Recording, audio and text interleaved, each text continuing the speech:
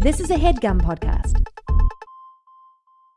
While Andrew and Craig believe the joy of discovery is crucial to enjoying any well-told tale, they will not shy away from spoiling specific story beats when necessary. Plus, these are books you should have read by now.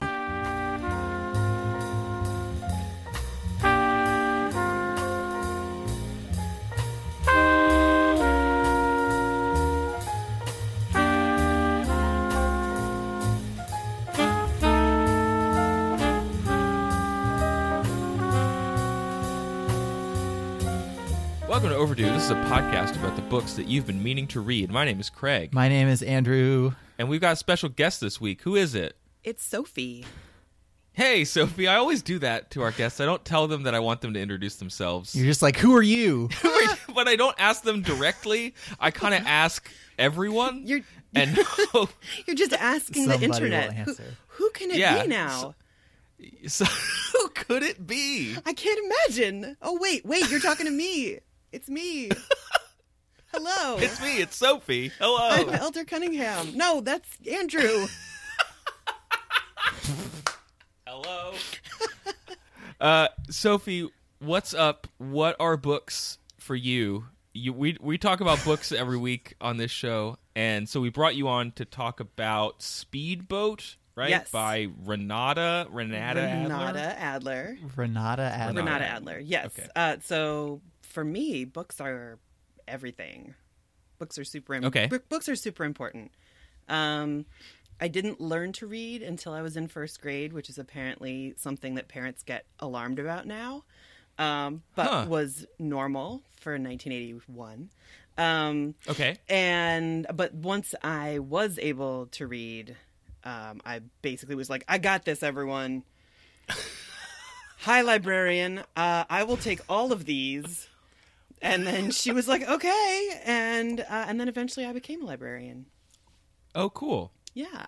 And so you're best good friends with our good friend Margaret Wilson. Yes. Margaret H. Wilson, excuse me. I need to be Margaret on H. brand. Wilson.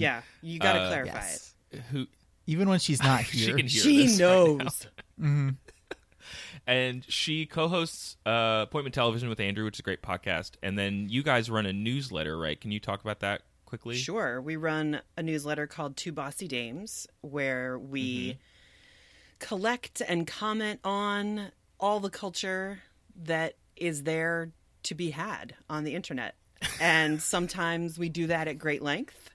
Frequently, we do that with a lot of emphasis and exclamation points and nice. bold font.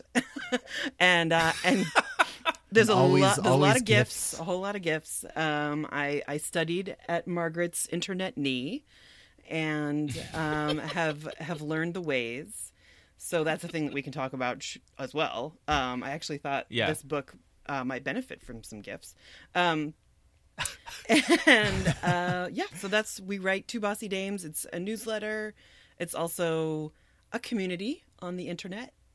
And it seems it's a pretty welcoming, happening internet place. Yeah, it's really lively and fun. And we like to keep it welcoming. So dive right in, people. You can subscribe at tinyletter.com/twobossydames. It's like a better version of the internet. Yeah, yes. For you. Yes. Now, Andrew, do you remember where this book was on our list for a while now, but I don't necessarily remember where the recommendation came from, and I had not heard of it. Had you? No, I don't remember where it came from. I like all of our book recommendations that don't come from Patreon people. Like we do have this big Google Doc that we just are continuously dumping stuff into.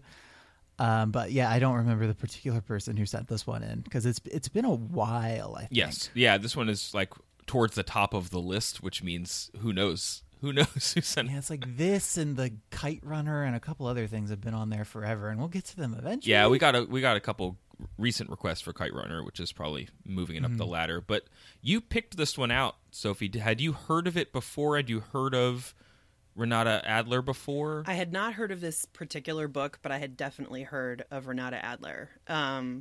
She kind of exploded back into internet consciousness after being a recluse for quite a while. Huh.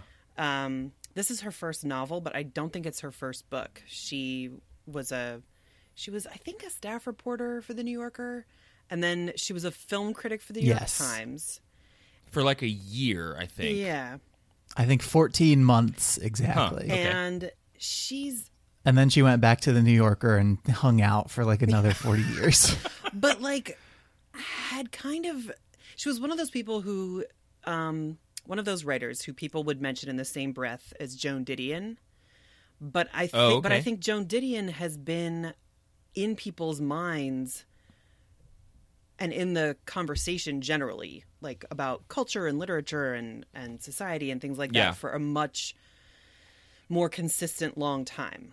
Like, I wonder.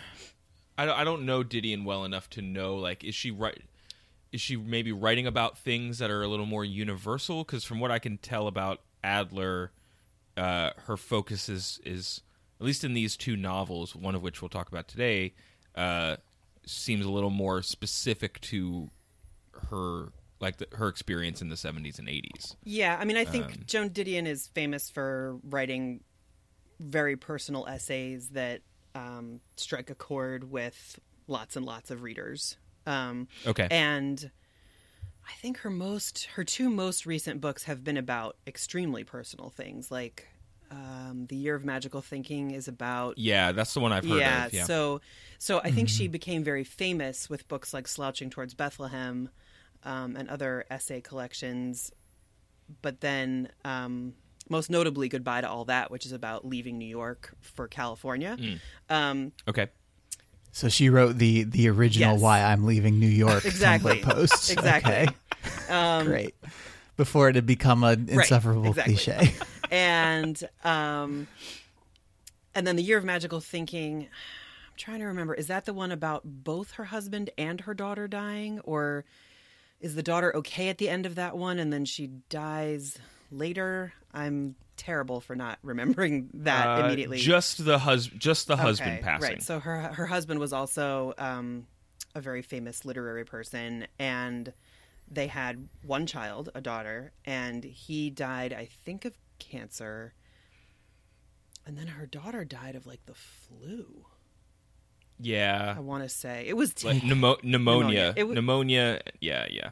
Yeah, it was just terrible. But she has really lived her writing life in public consistently over many, many, many, many years.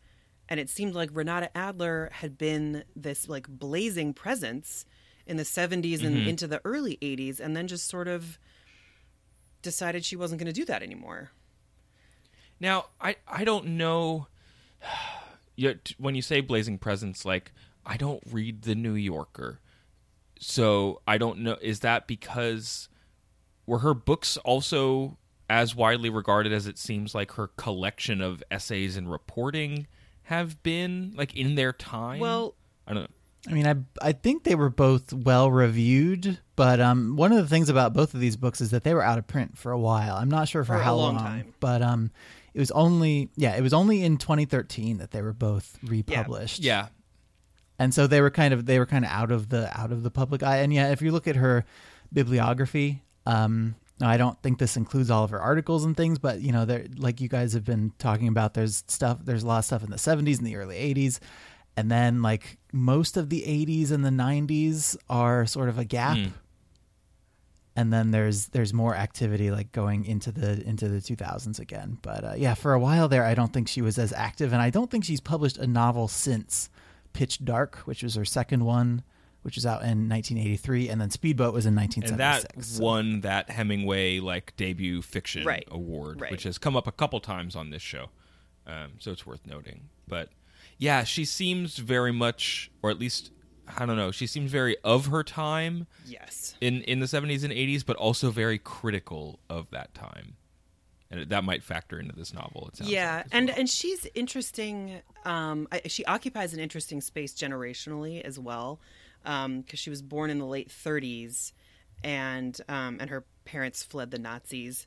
And she was born in Italy, right? Yes, like they had fled from Germany to Italy, and then they moved to Connecticut. You know, it's all the same thing. Right. All very similar. Very, very similar. So she grew up, I think, mostly in Connecticut. And Right, but she was born in the late 30s, and that generation is very, very small, and especially as compared with the baby boomers to whom they gave birth. And that's a good point. Yeah, okay. They were way too young to fight in the Second World War. They were all little kids, or teenagers. In her case, she was a little kid. And then they were. So if they were born in the late 30s, she would have finished college like in the middle of Vietnam. Sure. So no. Sorry, before. No, she would have been ready to go. Yes. Yeah. She would have been already writing and stuff by that point, right? So one of the things that I think really looms over this novel is like the aftermath of Vietnam, the aftermath of Watergate. Like Richard Nixon is only mentioned by name on a couple of pages in this book, sort of towards the end, but I really felt his presence just hanging over the whole thing. Huh. Okay. So, I also just found that she wrote a well-regarded piece in 1965. She wrote A Letter from Selma about that march. So she was already working for the New Yorker and kind of taking part in cultural and political criticism and journalism at that point. Yeah.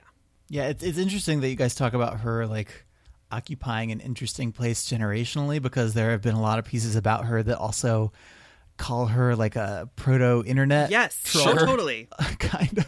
There's an article in the Atlantic that I read called Renata Adler, Troll or Treasure, which I so want the Atlantic to write an article about me. That's like that's going on your tombstone is what that is. Andrew Cunningham, Troll or Treasure. And the piece says, "Are you feeling it, the whirling duality of Renata Adler, lamenting a decline in standards, a falling away from the great days? She goes off in her beautiful prose like a barbarian blogger. Like, how come nobody around here has any f***ing manners?" Yeah. Was that from her 1999 book, Andrew? That was not her prose. That was from an article about her. But yeah, it talks about the 1999 book, which is called Gone, The Last Days of the New Yorker. And then there's another piece that sort of serves as a precursor to that, which is she wrote in 1980 this 8,000-word scathing criticism of her New Yorker colleague Pauline Kael. Pauline Is that how you pronounce her last name? Yeah, Kael had this collection called When the Lights Go Down, and Adler published a gigantic, super negative Sophie, review. you and I were talking about this. I love that it's called The Perils of Pauline. Yep. So what's great about this is that it's basically two really flinty, vinegary, incredibly brilliant, pissy ladies who are just very, very important cultural critics of their time.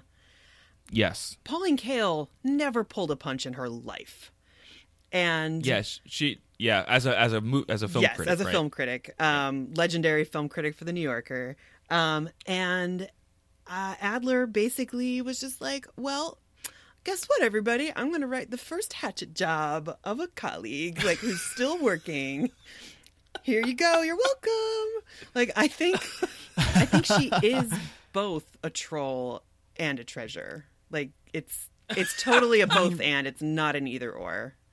Right. And it's like reading this stuff about her, it made me like, did she start like New York media being the awful insular way that it is, where all any of them want to talk about is what else is happening in New York media? Like, is that no? I'm sure she didn't start it, but like, man, this is so of that. I would love to see her be like the lead troll in a particular website's comment section. That would be amazing. Like, I want her to lead the charge, because some of the stuff that she said, I have a couple quotes I just want to read real quick because they're amazing. This is her writing about Kael. "Because what is most striking is that she has, over the years, lost any notion of the legitimate borders of polemic. Mistaking lack of civility for vitality, she now substitutes for argument a protracted obsessional invective." But pot, meet kettle. Yeah, You're a little both bit, black. right? What? A little bit. And then the one that's like the almost the thesis of the article. Now when the lights go down, a collection of her reviews over the past 5 years is out, and it is, to my surprise, and without Kale or Simon-like exaggeration, not simply, jarringly, piece by piece, line by line, and without interruption, worthless. Oh, snap. Yeah. Wow. How's it going, my friend? was way Your harsh, work is Ty. garbage. Yeah, like how does your morning meeting happen after that article God. drops? Can you Like, imagine being the managing editor who had to handle those two personalities? Ugh. Oh, God, kill me now. oh man. No, I mean, thank you. I cannot imagine somebody doing that to somebody else at the same publication and like not getting fired. Like, I'm sure that in part because of this, there are probably rules about writing stuff about the place that you work. Yeah, because For the another review place. was in the New York Times review of books, I think. It wasn't, at least the New Yorker did not run its own hatchet job. Wait, hold on. Was it in the New York Times book review or was it in the New York Review of Books? Oh. Because those are It was in the New York Review of Books. fascinatingly, that is exactly who brought Speedboat back into print. That's great. I love their books, by the way. I think they do a wonderful job with, especially with the children's and YA titles that they've brought back into Yeah, print. you've recommended that to us in the past. Yeah, I'm a big fan, and I think it's great so that they let's- This has been our review of the New York Review of Books. zero paid advertising. You're welcome, guys.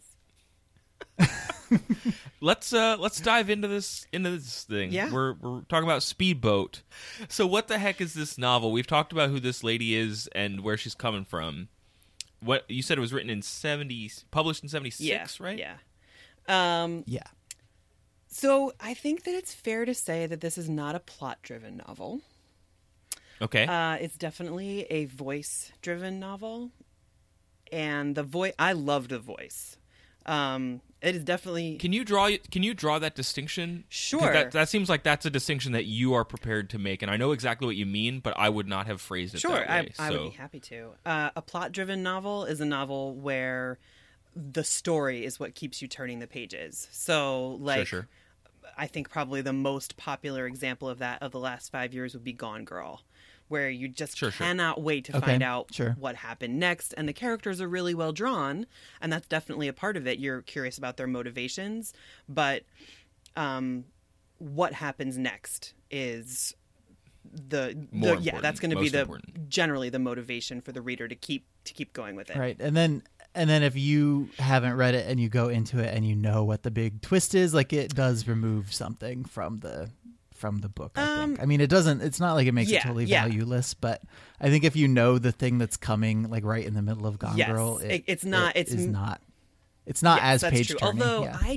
I didn't read the book and I knew the twist and I watched the movie and I loved it anyway. Like sometimes I want to know what the big plot thing is before I read a book or watch TV or a movie, because I don't want to focus on that. I don't want to focus on what's going to happen next. I really want to focus on watching the performances or how it's being structured. I'm more interested in the that's process and the interesting. structure sometimes. Sure. So, so for readers who really, really want something to happen in a novel, this is not going to be their teacup.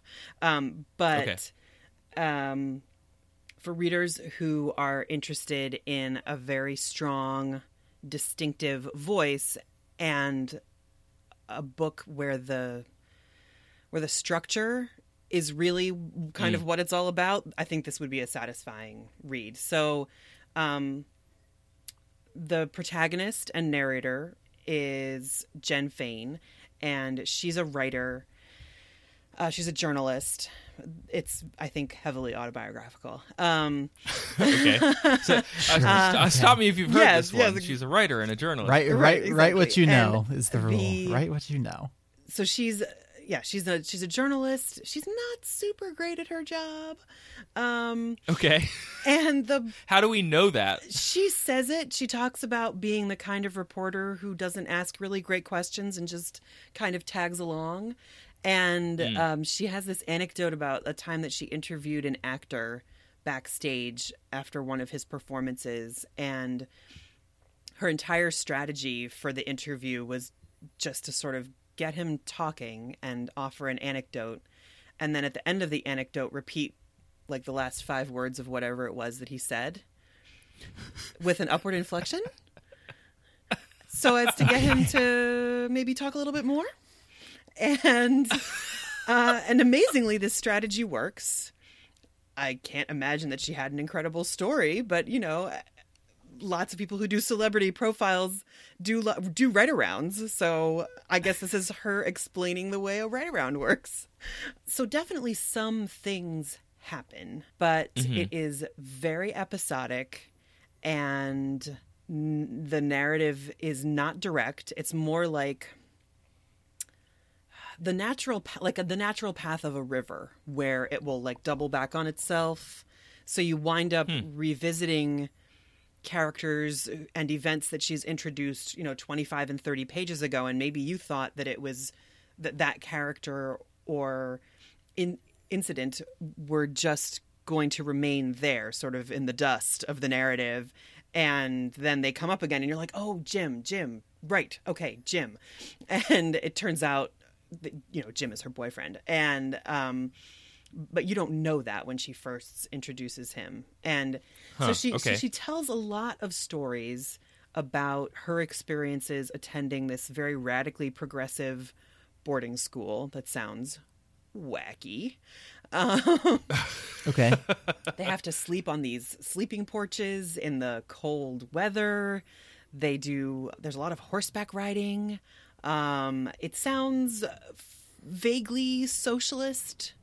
Do they give you like pictures of animals instead of letter grades? Is that the kind of place we're talking about? She doesn't specify that, but yes. Okay. Like there's a dance class where part of like one of the classes you're supposed to be completely relaxed and lie on the floor and just really relax your body, and the dance instructor comes around and like lifts up the feet of these tiny little pupils, and she'll lift up and maybe the pupil will assist her with lifting the foot because that's how they feel that it's correct to behave, and she'll say, "You're not relaxed."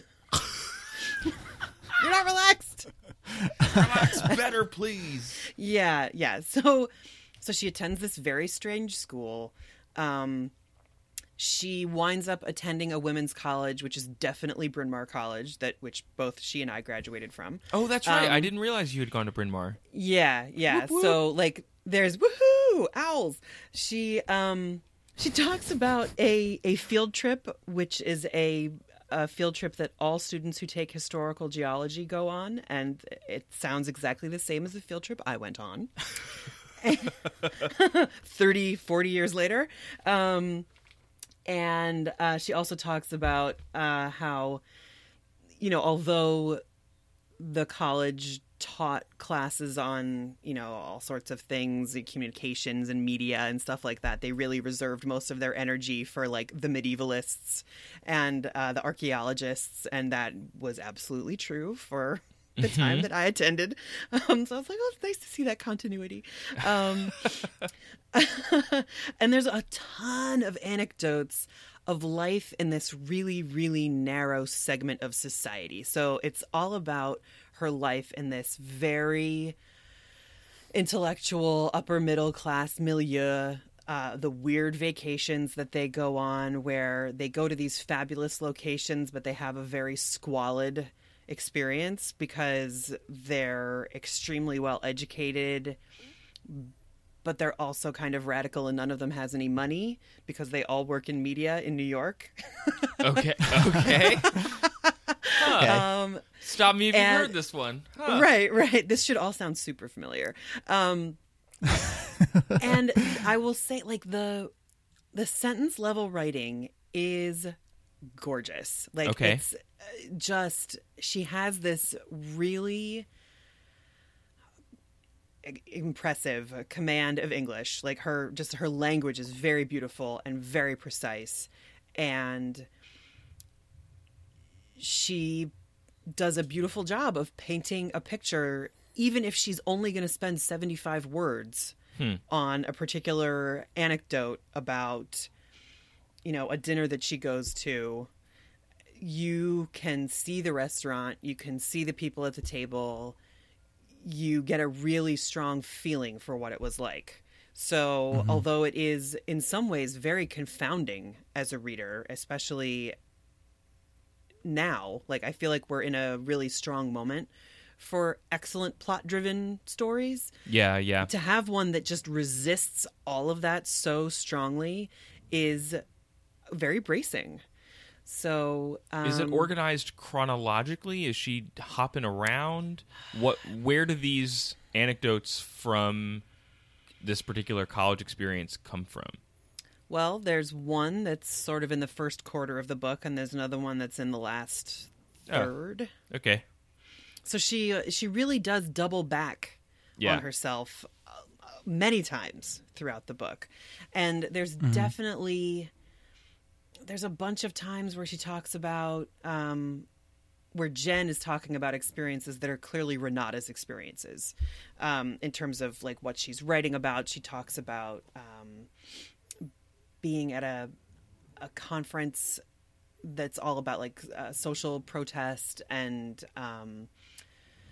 the conference has all these really great intentions of being super diverse and really moving the conversation forward, and it all sort of kind of turns into like middle class white people talking about like the confronting their own internalized racism. Again, stop us if you heard this one before. Exactly. Yeah. I before I hopped on this call with you guys, I was talking to my dad, and I was telling him about this book and the themes, and he said exactly what you said. He was like, "Oh my God, like literally nothing has changed since you were born." He says, "We think it has, but nope, not at all." Yeah, it's still mostly the same. Yeah, he told me this story about how in the like right around the time that this book was published, the late 70s, or I guess this actually would have been the mid 70s because Gerald Ford was president. He said New York was on the verge of bankruptcy. Like the city was about to go under. And Gerald Ford visited New York and was like, "Sorry, guys, we're not going to help you." And the New York Post ran an enormous screaming headline reading, "Ford to New York, drop dead." Drop dead. Yeah, that's a famous article. Yes. And I didn't realize that that's the origin of that structure of a headline. Yeah. But like reading this book, like every 5 pages, I thought to myself, my God, she invented the slate pitch. Can you like illuminate on that a little bit? Sure. So there's an internet website called slate.com. Yeah. And it is an online magazine, and it's been around for a long time. And it's one of those sites that maybe you've read something from Slate and you're not even aware of it, because they publish just a massive amount of content every day. And a lot of it is designed to be highly shareable, or what the kids call clickbait. And it kind of was that way even before stuff like the word clickbait became like common. Yeah, I mean there's a type of article that you can now find at like Vulture and The Atlantic and like all kinds of places. It's kind of everywhere. But like the basic DNA of this story idea is very Slate-y, and it's like the core of it is like why that thing you believe is wrong. Yes. And then optionally you can say why that thing you believe is wrong, but not for the reasons that you think. Right. It's like there are a couple different levels. We're gonna Slate stake troll out pitch. several contrarian positions, and you can enjoy this delicious buffet of contrarian opinions. Yeah, that is certainly the bulk of their content. I think they will churn out and hire good writers that will not adhere to that formula on a regular basis, but they also know that formula is what will draw them the most traffic. So yeah, I mean it's not exclusively what they do, but it's so reliably what Fair. they do that Yes. slate pitch has become a recognized phrase from people who follow this sort of thing. Yeah, okay. And they are, I mean, they're aware of that Oh, yeah. sure. Like I listen to a bunch of Slate podcasts. Yeah. They talk about it all the time. So, they laugh at themselves, but they're going to keep publishing it because it works. Uh-huh. Of course. So, yeah, this book is... Part of what's remarkable about it is that it sets out so much of what we think of as internet discourse culture. How so? In 1976. So, first of all, the contrarian opinions, it's filled with devastating retorts. Okay. So there's a lot of conversations that she chronicles, and sort of the point of her chronicling the conversation is to set up this devastating punchline. Who are these conversations usually between? Like other writers or? No. Well, sometimes. Sometimes she'll set up an anecdote about one of her colleagues, like the gossip columnist.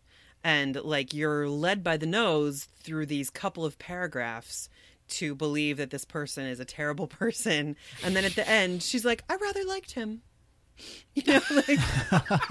She relays this story about having gone to the morgue of her paper, which is, I'm going to probably get this wrong, but I think the morgue is where they keep all the files about everything, like all the people that they've written about, all the subjects that they've written about, and they have those ready to go for when they need to write an obituary, or if they need to have like background research for a new piece. So she talks about having gone to the morgue to check out a file and having signed it out with the morgue file clerk and having taken it home and left it there for several days, which is against the rules, and she knew that. And she finally brings it back, and the guy just like lays into her about this. Well, what if the person had died and we needed to write the obituary? And she says very reasonably, well, I had signed it out. Like, you knew who had it, and you would have told me, hey, we need that file, and I would have brought it back. And so the file, they have a number of exchanges along those lines where the file clerk is getting increasingly irate with her. And you'd think that what she would say is, God, I hated that file clerk. But actually, she ends this section, which is no more than 5 paragraphs. I always liked those really obnoxious, crabby file clerks. Like, the end, and then she moves on to something else. There's no plot. Like, it's meandering and elliptical and episodic, and then it's over. But it's definitely intentional. Oh, yes. Like, unapologetically. Absolutely. That way. It is in your face. If you don't like it, she does not care. She couldn't. There are. Yeah, she does not care at all. She started to write. Interestingly, she wanted to write a thriller. Huh. Yeah, because she said she really liked kind of plot-driven thrillery books, right? Oh, yeah. She wanted to write a really awesome suspense novel, which makes perfect sense for the 70s. Like, I think I think of the 70s as like the really one of the greatest moments for suspense and paranoia in realistic fiction. I can't imagine why. Right, there was a lot of like horror literature. Yeah. There was a lot of like genre stuff. Lots of spy stuff. Getting a little more mainstream. Yeah. Lots of sci-fi stuff, like riding the back of Star Trek. Yeah, totally. Definitely. And she just couldn't do it, which is amazing. I think I actually give her a lot of credit for saying, like, I wanted to do this one thing and I just could not figure out how to do it. And so she decided, well, I'm going to do the opposite of that. Huh. Kind of and it's like a bunch of really short reportings on this woman's life, effectively. Mm-hmm. Yes. Then she winds up working for a Congressional House Oversight Committee, and her boyfriend is a sort of like the Josh Lyman or maybe the Toby Ziegler of an unnamed candidate's political campaign. And I'm sure had I been an actual adult in the 1970s, I would be able to tell you who that was. Like, there's a lot of blind item-y stuff. Sure. Here. Yeah. There's one scene where there's a dinner that she's at, and one of the people there is supposed to be Klaus von Bülow. Do you guys know who Klaus von Bülow is, though? I have no earthly clue. In the very early 80s, Klaus von Bülow was arrested for and convicted of the attempted murder of his wife, Sunny von Bülow, who I've heard was, that name before. Okay. Yes, so she was this fantastically wealthy socialite, and they were unhappily married, and he may or may not have attempted to kill her, and instead she went into a diabetic coma, and I think she may still be in that coma. If she hasn't died, she's definitely still comatose. And so he was convicted of her attempted murder. And he hired Alan Dershowitz to defend him. And the conviction was overturned. And there's actually a great movie about that called Reversal of Fortune, starring Jeremy Irons. I believe he won an Oscar for his portrayal. Uncle Scar, let's do it. Yeah, you definitely should watch this movie. It's so good. Glenn Close plays Sonny. Christine Baranski plays Jeremy Irons' new girlfriend. Okay. In a fantastic role. And Alan Dershowitz is played by Ron Silver, the guy who played Bruno Gianelli on The West Wing. Okay. Okay. All right. And he passed away pretty recently yes, too, right? yes, that's And right. Sunny von Bülow passed away in 2008. Okay. But she was in that coma Yes. until she passed Yeah. away. So the movie Klaus von Bülow's still around. Yeah, so he by in experiencing this reversal of fortune, he's been able to live out the rest of his life, with a lot of money and leisure. So anyway, there's a scene in the book where you're supposed to understand that one of the people at the dinner is Klaus von Bülow, but he isn't named by name. Okay. So there's a lot of blind item stuff like that, where readers reading the book at the same time around the time when the book was published, a lot of them would have known who she was talking about, or would have known who she was drawing inspiration from. Yeah. But a lot of that is not visible to a contemporary reader, unless they are, of a similar generation to her. Yeah. Well, even now it sounds like if you didn't go and do a bunch of research on Adler about her going to Bryn Mawr and her job and all that stuff, there would be some context that maybe you'd be missing out on. You wouldn't necessarily know all the stuff that Adler was commenting on, where she was really saying, "Oh, this is what I deal with in real life. This isn't fiction." Right. Except it is it's fictionalized. It's right. Yeah, that's what I meant. More light, let's say. It's heavily autobiographical, but it's very easy to see why people wanted this book to come back into print, because the prose is so gorgeous, and because so much of what she does prefigures the sort of the internet soup that we so many of us steep in today. Sure, yeah. And a lot of what she does, I can imagine readers in 1976 just wondering what on earth she was doing, and now reading this book now, it's not shocking, because so much of what she does has been adopted by a lot of authors who we revere now. So, do you mean in terms of structure and style, or in terms of content? Structure and style. I would say I think the content is very niche-y. Sure. But the style is widely popular now. David Foster Wallace was a big fan, for example. Yeah. Sure. And I think that makes a lot of sense. It's very conversational. Does it sound like she's talking to you, Sophie, reading her book? Okay. Yes, it does. And I mean, to me, it sounds like, when I read it, I thought, this is a Tumblr I would absolutely subscribe to. Yeah, as someone who runs a successful, right, personalized newsletter, right? This, yes, I imagine, speaks to you. Yes, yeah. I mean, I think it's hard for me to say how much this would appeal to most readers. I don't imagine that most readers care as much about that kind of thing as I do. I think I think it would be great if they did, but I don't expect every person picking up a book to be like, yes, I would like to read this completely meandering, voice-driven quasi novel.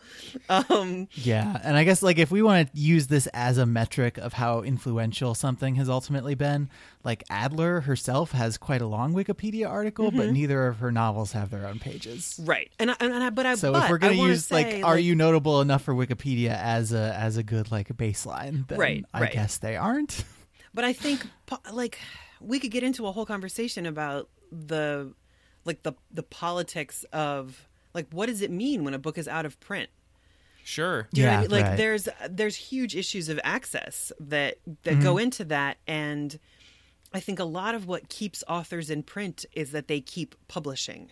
Yeah. So the fact that so much of her work was in magazines and then had to be anthologized, that takes time, and it's different from a publishing house saying, we want to publish, a book of your essays like that. That's definitely, I think, something that's fallen out of fashion. Like there's certainly some people who are like superstars in that arena, but I think you kind of have to be functioning at the level of like Roxane Gay or Ta-Nehisi Coates to be like you either have to be you either have to be like actively continuously writing or you have to get to a level of fame that most people never do, or you have to like burn out while you're on top. So like if for the people who stopped writing but were still in print, you go to like Salinger or whoever. And then like the Canticle for Leibowitz guy, that's one guy who like died and he left behind this one book, and then it was influential enough to be in print. But yeah, most people don't get there. Yeah. And if you're not writing like Speedboat 2, they're not going to publish another edition of Speedboat from the author of Speedboat 2 on it. Yeah. Yes, more of that really quirky, highly idiosyncratic, voice-driven thing you like. I feel like that's hard to summarize into a catchy catchphrase. Like, yeah. So I think what's in print that matters. Well, and it's interesting. Didn't the New York Critics Association, weren't they kind of influential in bringing this back, or like getting? I think in 2010 they started. Or the Critics saying, Circle or something. We really need to reprint these books, guys. Yeah. And to your point earlier, Sophie, about like Foster Wallace being a fan of hers, like there are the authors that maybe in their time have mainstream success, but then don't continue to have like what we're saying now, a large publishing life afterwards. But the generation of writers following it, or the generation of critics following that person, have great reverence for it or found a lot of influence out of it. So then, they're going to go back and say other people should read this because it changed my life. It's right. I mean, like that's why anybody still listens to the Velvet Underground, right? Yeah, because and 10 people listened at the time, and then they all became like really prominent musicians. Well, and also those songs are really good. I mean, like, well, I mean that too. But sometimes things don't survive even if they are good. I'll tell you a true story. When I was hit me. I know that we in our group text situation, we really you love it when Craig and I talk about the radio stations that we jointly listen to. Oh, definitely. No, I hang on that. I know. So I'm gonna give you some more of this thing that you like. Oh boy. Yeah, just strap in, be ready. So when I was 13 or 14, and listening on my headphones to WMMR 93.3 on your FM dial here in the greater Philadelphia area. Is that the station where rock lives? Is MMR the station? Or where it used to live? No, MMR means more rock. Oh, there it is. Means more rock. That's right. I think that where rock lives is 94.1 WYSP. Yeah, you're right. Maybe, although that might be a sports talk radio station. It is now. It doesn't exist anymore. Yeah. All right. What? You're welcome, wow. everyone Okay. in America. Welcome, local Philadelphia radio enthusiasts.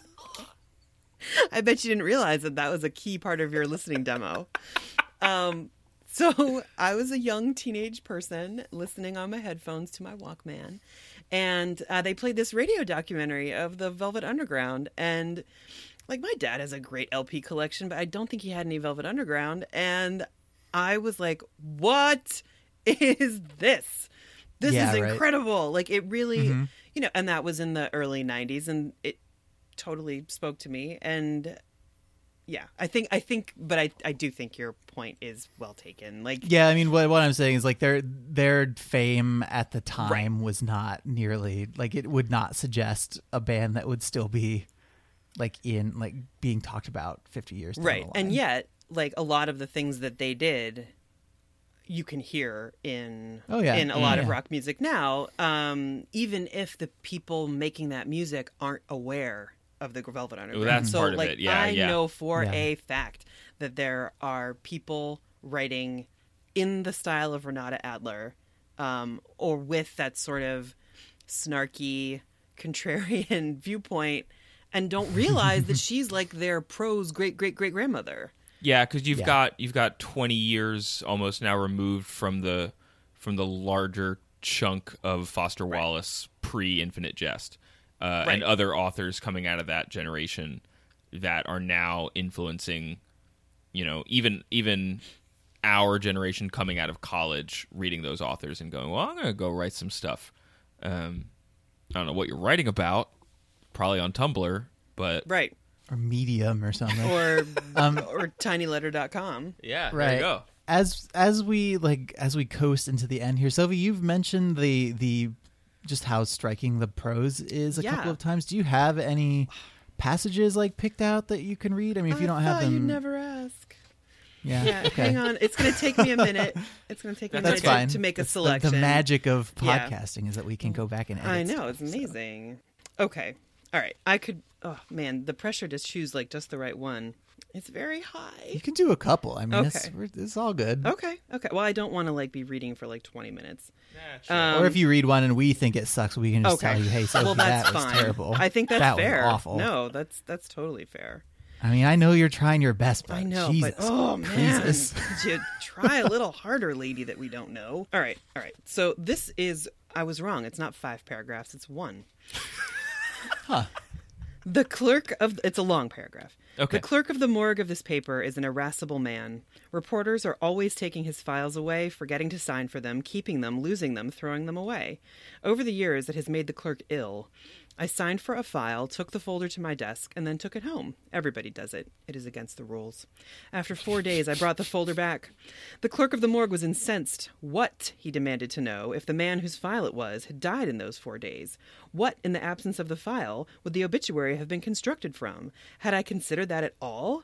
Well, I said, since I had signed for the file, if the man whose file it was had died, somebody could have called me up. I would have brought the folder back. True, the clerk said, but there were questions of another sort. What if in those 4 days a new fact about the man had come to light, a fact that ought quite surely to be added to the file?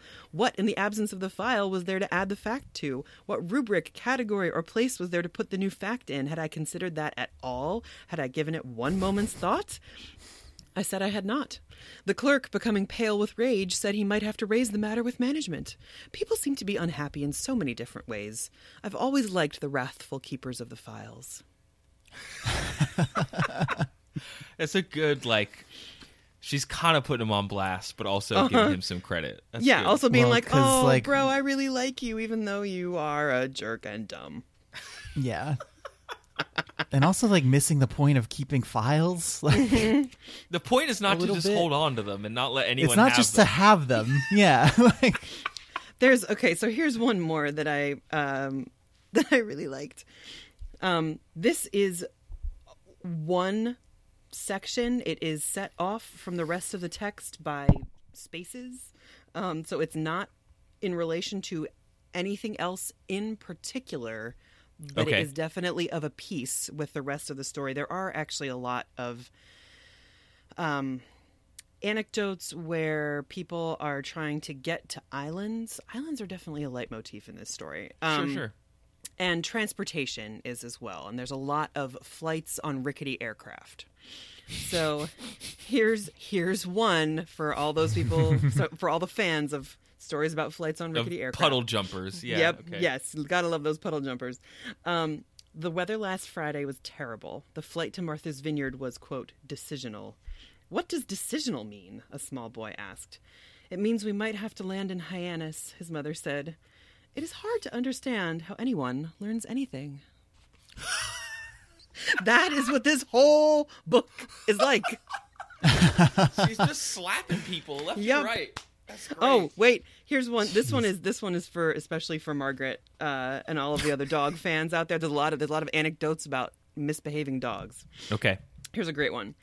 The St. Bernard at the Pound on 92nd Street was named Bonnie and would have cost $5. The attendant held her tightly on a leash of rope. "Hello, Bonnie," I said. Bonnie growled. "I wouldn't talk to her if I was you," the attendant said. I leaned forward to pat her ear. Bonnie snarled. "I wouldn't touch her if I was you," the attendant said. I held out my hand under Bonnie's jowls. She strained against the leash, choked, and coughed. "Now cut that out, Bonnie," the attendant said. "Could I just take her for a walk around the block?" I said, before I decide. "Are you out of your mind?" the attendant said. Aldo patted Bonnie, and we left. That's it. So like a little conversational cul-de-sac. Yep. There's a whole bunch of them, and like And you get to the end of it, and you just like turn around and drive back out. you're like, well, that happened. Yeah. It's like going to the grocery store and the store is closed. It closed 10 minutes early today. See you later. Go home. That's Yeah, there were a whole bunch of points in this book where had she written it in 2016, would have written in all caps, "Welp." Like, so that happened. There are a bunch of points here where she might easily have included #NeverForget. There's a lot of that. And yeah, so there's a lot of like post-colonial stuff going on there. Okay. She, in the course of her work as a journalist, which she says she's not good, but she keeps getting these interesting international assignments. So maybe she just wasn't good at interviewing actors. I'm not sure.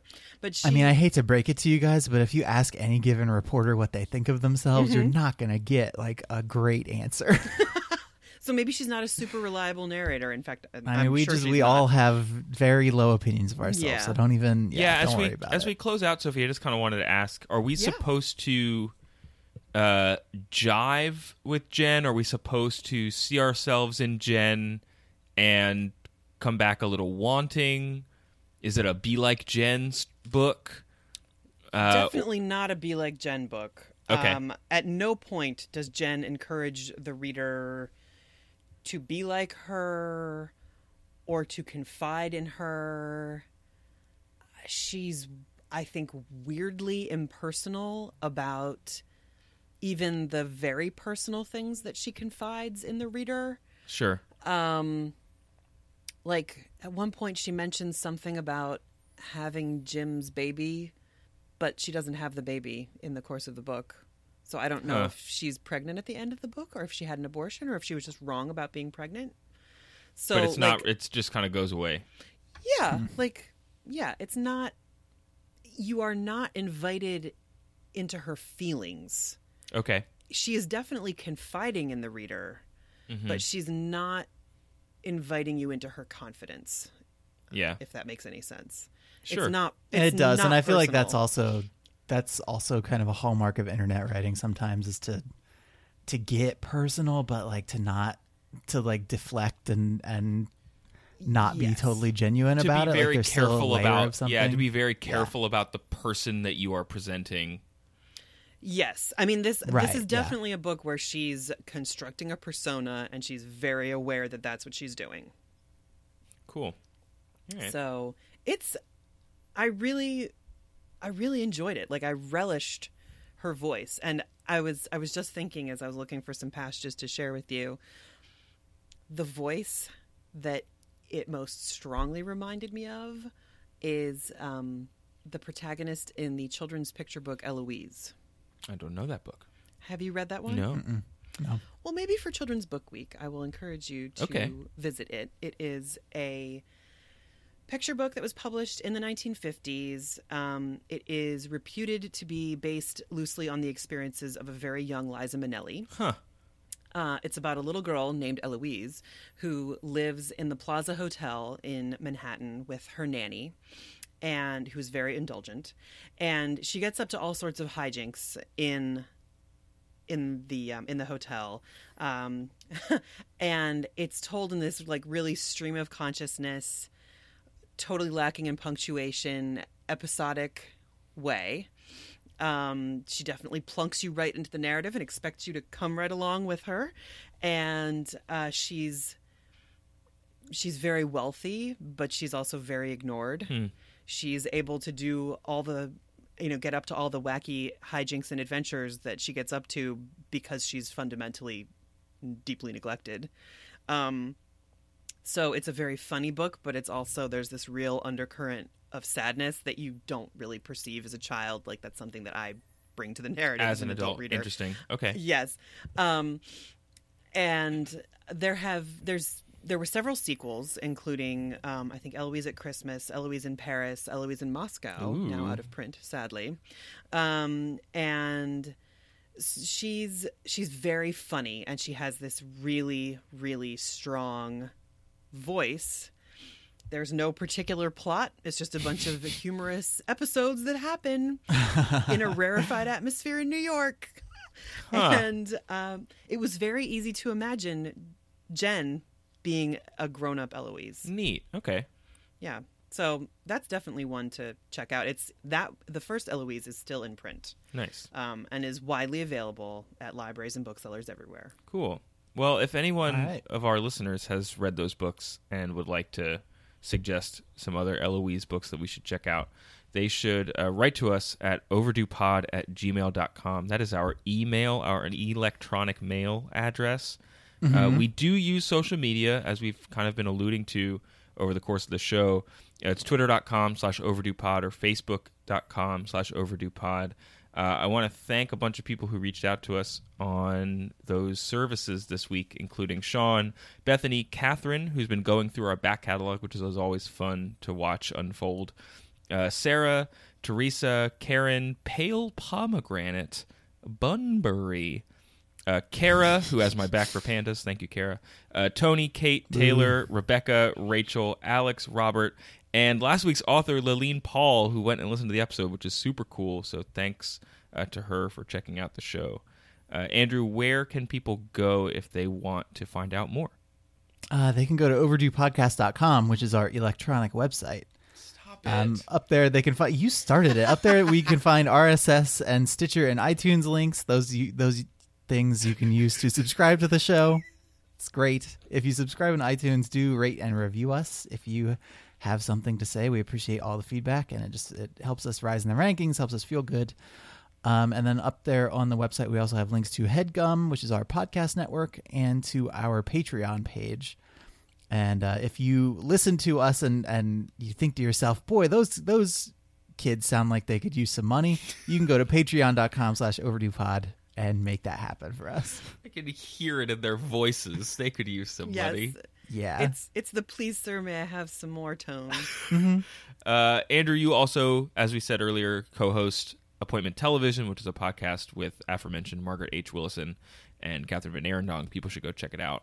ATV podcast is your Twitter or whatever. Yeah, that twitter.com/ATV podcast. It's all basically it's like a TV podcast, right? Is that on purpose? Yeah, I know. It can be. All right, cool. And then Sophie, if people want to know more about you, where should they hit you?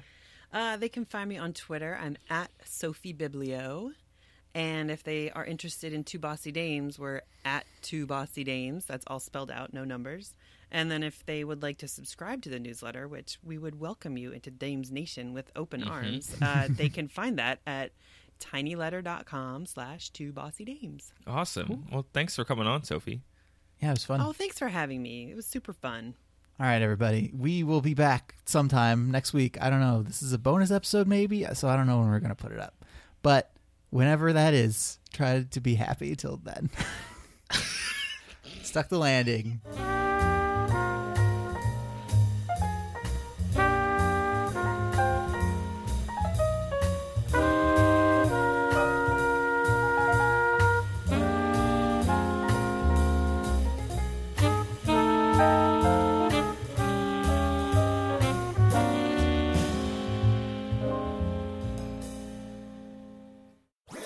That was a HeadGum podcast.